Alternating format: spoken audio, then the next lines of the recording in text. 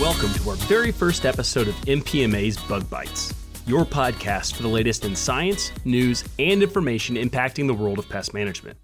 I'm your host, Mike Bentley, and in our very first episode, we're going to be diving into the world of rodents with famed rodentologist and pest management professional, Dr. Robert Corrigan. But before we do, I feel like it would be worth taking a few minutes to talk to you a little bit about what this podcast is and the vision behind it. The truth is, I've never made a podcast before, and I have no idea what I'm doing. I just know that in my role, I get the incredible opportunity to talk to a lot of really cool and interesting people. Industry icons, leading researchers, technological visionaries. These are literally the people that shape the future of pest control. And I thought there had to be some way to share some of these really amazing conversations and experiences with the world. So here we are. So maybe this podcast is something you listen to for entertainment or education. You may accidentally learn something along the way. Regardless, I hope it's something you enjoy listening to as much as I've enjoyed putting together. Okay, let's get down to business. Today's topic is rodents. And not just any rodents, we're talking commensal rodents. That means those rats and mice that we encounter most often around our homes and structures. Things like Norway rats, roof rats, and house mice. There are very few, if any, scenarios that anyone would find themselves happy to encounter a rodent inside their home. Rats and mice are one of those pest groups that are universally disliked and even feared in most cases, and for good reason. For starters, rodents pose a major health risk to people. They carry a whole host of ectoparasites such as fleas, mites, ticks. All these things carry disease. They're even implicated in spreading over 50 different diseases themselves. And believe it or not, there's an estimated 50,000 rodent bites reported each year. And if that's not bad enough, rodents even pose a constant threat to our global food supply. In fact, 42 million tons of food around the world are damaged each year, costing nearly $30 billion in losses. And when they're not making us sick, rodents even damage our structures. When their constant gnawing behavior is directed towards things like electrical wiring, they could cause dangerous shorts, which could lead to electrical fires. And similar damage can even occur to plumbing lines, causing major water damage inside homes. Even rodent nesting behavior can be a serious problem. Outdoors, underground burrowing can undermine structural integrity of things like the foundation of homes, sidewalks, and roads. And indoors, wall and ceiling insulation can be irreversibly damaged when rats and mice nest and burrow inside structures. All right, so I think you get the point. Rodents are bad news, right? But enough of me babbling on about rats. It's time to hear from somebody who actually knows what they're talking about when it comes to rodents, Bobby Corrigan. Now, Bobby has been an influential member of the pest control industry for over 30 years now. But for anyone not familiar with him, let me run through a set of brief but impressive cliff notes on this guy's career. He's published over 160 technical articles. He's authored or co-authored a number of important pest control textbooks, including the Scientific Guide to Pest Management Operations, the Handbook of Pest Control, Rodent Pest Management, and the Encyclopedia of Pest Management. In 2005, he was awarded the EPA's IPM Award for his novel approaches to pest control and food safety in schools. In 2011, he received the City of New York's Distinguished Service Award for innovative research addressing the control of rodents in New York City. And in 2016, he was awarded Cornell University's Outstanding Achievement in Urban IPM Award. And in the middle of all that, he was even inducted to the Pest Control Hall of Fame. Bobby has appeared in Time Magazine, The New Yorker, the CBS Sunday Morning Show. He's interviewed several times for NPR. He's made multiple appearances on the Discovery Channel. He also runs a blog for rodents about the New York Times. And now, after today, he can finally add the MPMA Bug Bites podcast to that impressive list of accolades. Now, I had the unique opportunity to catch up with Bobby in his home turf in New York City to kind of pick his brain about the landscape of rodent control today. The world of rodent control has seen some major changes over the past decade in terms of technology, the development of new products, restrictions on existing products. And with so much change, it left me with a lot of questions. Where our industry's at right now, and where we potentially could be going in terms of rodent management. So I figured what better way to get these questions answered than to go straight to the rodent master himself. So the plan was simple. I was going to show up to New York, spend a few hours walking around the streets, up and down alleyways with Bobby. He was going to point out signs and symptoms of rodent activity. Then I was going to ask him a few questions. Now, I've spent some time with Bobby over the years, so I thought I had a pretty good idea of what to expect from spending a day with the famed Dr. Corrigan. What started off as a simple walkthrough of the streets of New York City turned into one of the most interesting, complex, and educational experiences I've ever had. I expected Bobby to just point out rub marks on sidewalks, maybe gaps through door thresholds, things like that. Instead, what I got was this mind-blowing series of lectures in real time of some of the most overlooked details in New York City. And many of these conversations started off completely abstract and you didn't really know where they were going. Maybe it was just because Bobby was so passionate about New York City. These were just simply details that he really enjoyed about the city. But some way, somehow, for every one of these conversations, he would find a way to intertwine all of these things back together to be some of the most important pieces of information that you could see that everybody just casually walks over on a daily basis that all tie together kind of like a treasure map on how to read the city and use all of these seemingly meaningless details to lead you right to where rodents are. And that's exactly what we did. Now, if you're interested in seeing what it was like to walk around with Bobby through the streets of New York, I recorded our entire walkthrough on a 360 camera. So we have that available for everybody on the MPMA website. So just make sure you go there if you're interested at all in seeing what Bobby had to say while we were walking through the streets of New York.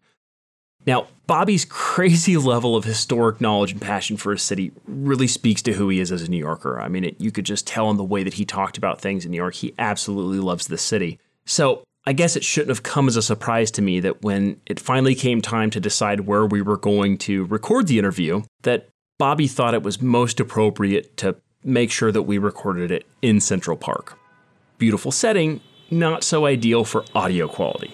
So you're going to have to bear with me for some of the random gusts of wind and the constant background street noise that competes with Bobby's interview throughout the entire thing. But I guess it doesn't get more New York than downtown traffic and cars honking as Bobby's trying to explain to you how his beautiful city can be saved from rodents. So when we finally found a good spot for the interview, I figured the best way to start off the conversation was by setting the record straight on a few common myths and urban legends about rodents.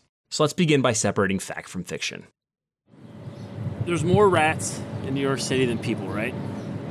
Is that true? No, it's not. Okay. It's not. But I know what you're getting at because the press for the past 10 years has said 1 rat for every person, 2 rats for every person, 3, and it keeps going up. We don't know how many rats there are. There's a lot. There's a lot. And they were here before us.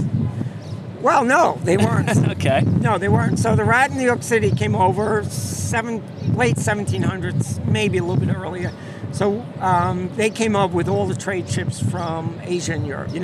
Although, you begin to get into that whole timeline thing of, which species and the order rodentia and so forth and so on. And that's not my field, so I couldn't comment as to who came first and what levels and what species. But they've been around a long time. Is there one myth or fallacy or old tale that you constantly hear people say that they pass off as truth that is absolutely not true, whether it's the general homeowner saying it or the news is saying it or a PMP is saying it? One thing that you'd like to set the record straight with? I'd probably go after the size issue. And even this past week on the internet, what was made to look like an official report that the rats are getting bigger and bigger because of our fast food restaurants, that they have too much food, and the fast food is feeding them too much fat, too much grease, and they're getting bigger and bigger. And so I always hear people say, they're getting as big as alley cats, and they're not afraid of us anymore. They're brazen now. So they're big and they're brazen. That myth I hear almost constantly. And it's simply not true. So far the world record on the Noi rat, which is the bigger of the rat species, is 1.8 ounces.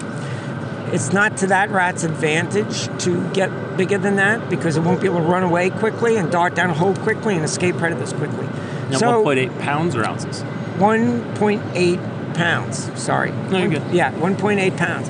1 pound, 8 ounces. So it's a case of, they're not, unless someone comes up and is there an anomaly out there that there may be a 3-pound rat that we just never have discovered or bumped into? Every once in a while we find these anomalies, whether it's a 7 foot 3 inch tall human being, Yeah, maybe, but I'll wait to see it. But the myth is they're getting bigger and brazen, and that's the most common one, just is not true. It almost feels like an impossible set of challenges that New York is up against. And it's the same or similar set of challenges that you see in other big cities, like you talked about today. So this northeastern area is rodent prone. Well, let's start with that. You mentioned earlier that northeastern area is very rodent prone. That from Boston and DC and New York City, you have these big cities that have these big problems. Why is it that all of these cities have this problem? Is it something they share, or is it? Right, so it's not exclusive to the northeastern sector of the United States by any stretch. But what do we have in common with rodent control is lots of people, right? And not the numbers of people, but the density of the people. So when you have high-density cities, like I just mentioned, those are all high-density cities. Inherent problems with high density, of course, you would think, well, there's going to be a lot of food refuse generated by a lot of people. And as things fall apart, in combination with there's lots of food opportunities through refuse, you have a species, or you have three species, the roof rats, the Norways, and the house mice. They're opportunistic foragers, and they're always searching around for opportunities. So if you put that together with all these people and all this wear and tear in our cities, much more than we ever probably anticipated 100 years ago. We never dreamt there would be this kind of use of our cities to this degree. These rodents are saying, as things deteriorate for you, they improve for us. And that's the common thread right there. And we put that together with people that are saying, well, how much should it cost to get rid of rats in the backyard? Well, how much should it cost to get rid of the mice in the school? And the answer is, quite frankly, it should cost a lot more than what the market is allowing for. But yet, many times they want to pay as low as possible. And it eliminates that great partnership. And I see that through all the big cities, that the rodents benefit from a little bit of our misguided thinking. You kind of touched on this a little bit earlier, that, what kind of value is there to having a pest management professional be a part of the planning process for construction, for new construction and renovating old construction? Yeah, and that's a great point, and a critical point is, once I found a publication by a German scientist by the name of Zacher, 1927, and in his publication he stressed, we're going back almost 100 years ago. And Dr. Zacher said, look, from the very get-go, a biologist should always be consulted when a building is being constructed and designed and put up, and as well as taken down. And Zacher meant by that is because if you don't consult a biologist, in this case, pest management professional, you're not going to do the doors right. You're not going to seal the holes correctly. You're not going to put joints together correctly. You're going to leave gaps that let all the vermin in, and then try to kill them after they're in. Where the fact of the matter is, you should always, in modern day, invite a pest management professional from the very get-go, going back to Zacher's recommendation of what things should we be aware of as we build this new super apartment or this new supermarket or this new shopping mall. Please tell us what things to avoid doing so that we don't pay the price with having disease-carrying rodents running everywhere. And you just said something really interesting. We never could have forecasted how we would use our city 100 years ago. Trying to apply that to now, what could we try to do for the next 100 years to save ourselves from being in a worse situation than we are now? I mean, is there a solution? I don't know, but I think there is, and I don't think it's pie in the sky. And I don't think it's realistic. I think it's not asking too much for people to maintain their own nest. Your home, wherever you live, whether it's an apartment, a condominium, a private single-family resident house, or some kind of a spread on a ranch, that's your nest. And biology has taught us that if you wish to avoid having disease, bacteria that grows from decaying materials and animals that move in with fleas and ticks and lice and hide in clutter and junk piles. If you maintain your own nest, you will minimize the chances of getting sick or an epidemic breaking out like the plague, as we all know about. And so going forth, I think the lesson we can learn is everybody has to be responsible for maintaining their nest, because your nest affects your neighbor's nest. And going forth, personally, for big cities, I would like to see a stricter code that you are at first issued a warning. Your property is not up to code, and your behavior is not up to code, and we're giving you a warning. You'll have, let's just say, 30 days to fix that, and then the fine is going to be significant in some form or fashion, or we will clean this for you and issue the cost of having done that. So I think if we do not, as we go forward in all the major cities of the world, hold people more accountable to those that do not maintain the nest, we're going to pay for it. And the payment can be very severe if we have a disease outbreak. And new publications are showing that these animals are carrying diseases we really did not think they were carrying. And we now know they are. They're carrying new viruses. Viruses that have never been categorized yet. Viruses are real frightening ones. And both rats and mice, they discovered new viruses that belong to groups that are pretty dangerous viruses. Therein is an issue that probably has the Center for Disease Control's attention. So what happens next is what I can only assume was the entire New York City Fire Department drives by where we're sitting. Unfortunately, this meant that the audio took a bit of a dive here. So for the sake of your eardrums, I decided to go ahead and omit this part of the conversation. Basically what you miss here is that I'm asking Bobby to talk a little bit about this newly approved and very promising management tool, Dry Ice. We've been using dry ice for decades and decades to euthanize laboratory animals as a humane method. So it's been around a long time, but it just recently reemerged as a field tool for controlling Nori rats in burrows in exterior areas, which is neither here nor there, and it's an interesting reason for that. But nevertheless, over the past several years, we've collected data, we've submitted it to EPA, and EPA gave it a federal registration, which is required by the FIFRA, and now states are following suit of allowing state registrations. And quite frankly, I've been involved with Dry Ice now for the past 5 years, part of that data package submission. And as a rodentologist, I have to say it is a phenomenal tool now, both in effectiveness and being humane in the way we actually will take care of their Nori rat problem in burrows. It's made a big impact on rodent management here in New York City too, right? It really has. You know, in parks, for example, rats in New York and other cities, rats love parks. Plenty of food and litter baskets, plenty of healthy soil to nest in, and so they build up in tremendous numbers. Well, now with dry ice can be inserted into their burrow systems. It sublimates. The rats go to sleep into torpor, and they simply do not wake up.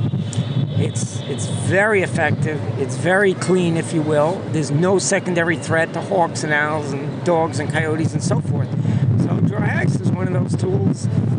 You know, it's an old thing that's smart again. What's old is new. That's right. and in this case, it's amazingly good. So, but, you know, talking about all the tools that we have, I feel like one of the dangers that PMPs often can get into is to kind of rely on one thing too heavily, right? Right. So there's no any one tool that's the magic solution for everything. So everything, in some cases, traps will be the solution. In other cases, a rodenticide bait carefully applied will be the solution. In some cases, removing the garbage is the solution. And it won't be a trap or a bait. But each case unto itself, and that's where the future should be. And we're training everyone to make proper assessments first, and then proper application of tools second.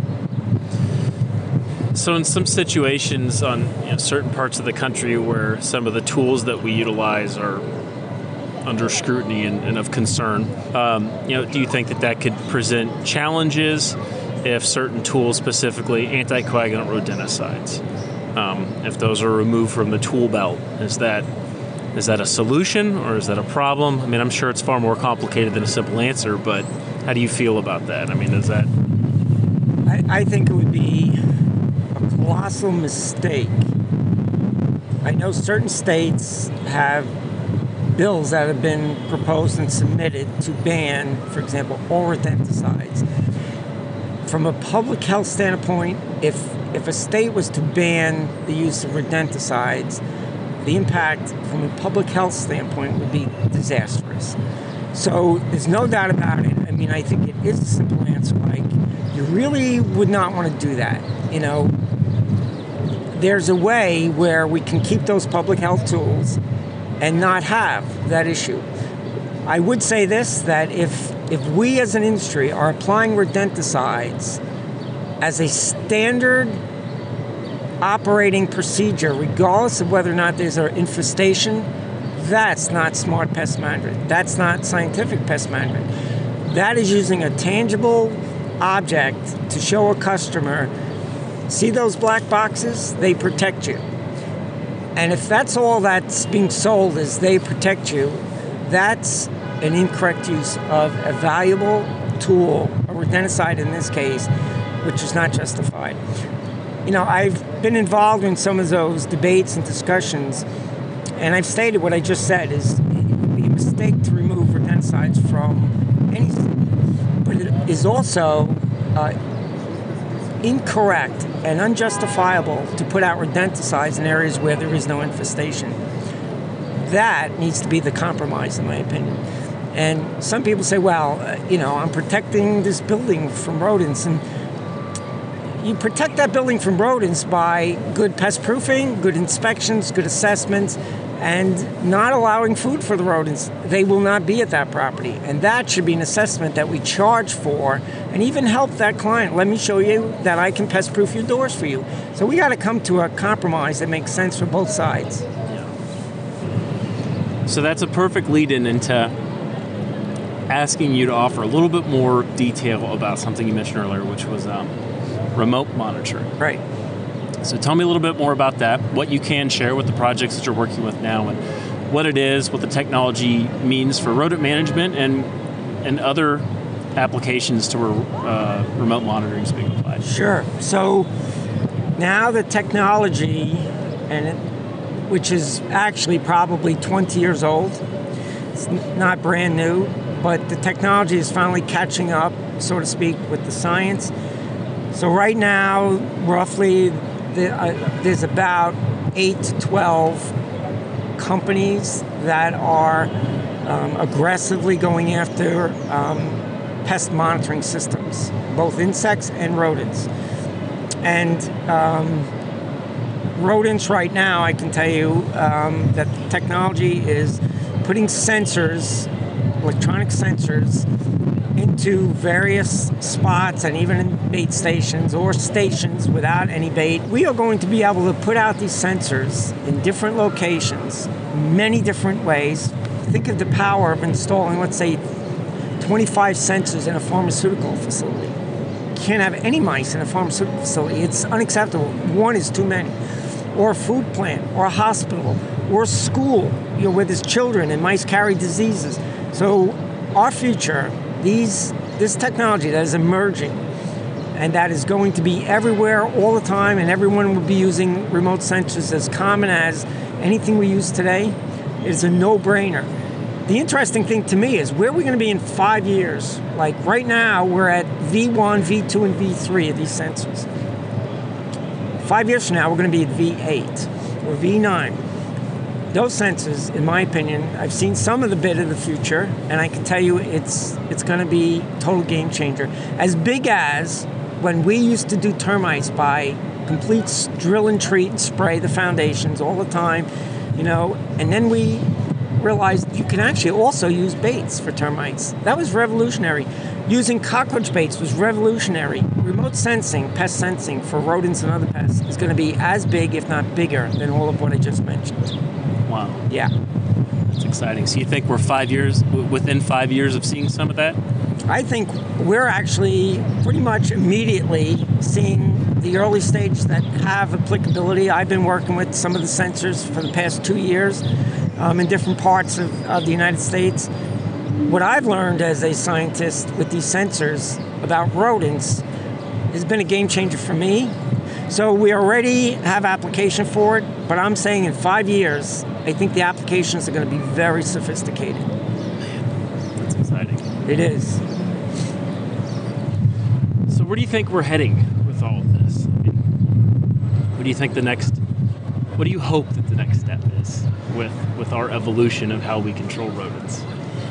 We're seeing that we can use technology such as remote sensing, monitoring boxes, monitoring baits, that have no toxicants in them, wildlife cams. All of that technology, now that it's actually there as a tool, is carrying us into an area of the future of pest management is not so much better chemicals, but forward thinking. And in fact, I think thinking is the future. That's what it's going to be. So, there you have it. Rodents in all likelihood are here to stay. But that's okay, as long as we take the right approach to prevention and control. And, with a little help from some tools of the future, combined with a few well-timed control strategies from the past, we can achieve safe and effective management in nearly any situation. I hope you've enjoyed this episode of MPMA's Bug Bites. If you liked what you just heard, subscribe to our podcast channel so you don't miss the release of our next episode. And be sure to check out MPMA's YouTube channel, MPMA 360, to catch the latest virtual reality video series featuring amazing 360-degree footage of Bobby Corrigan hunting rodents in the streets of New York City.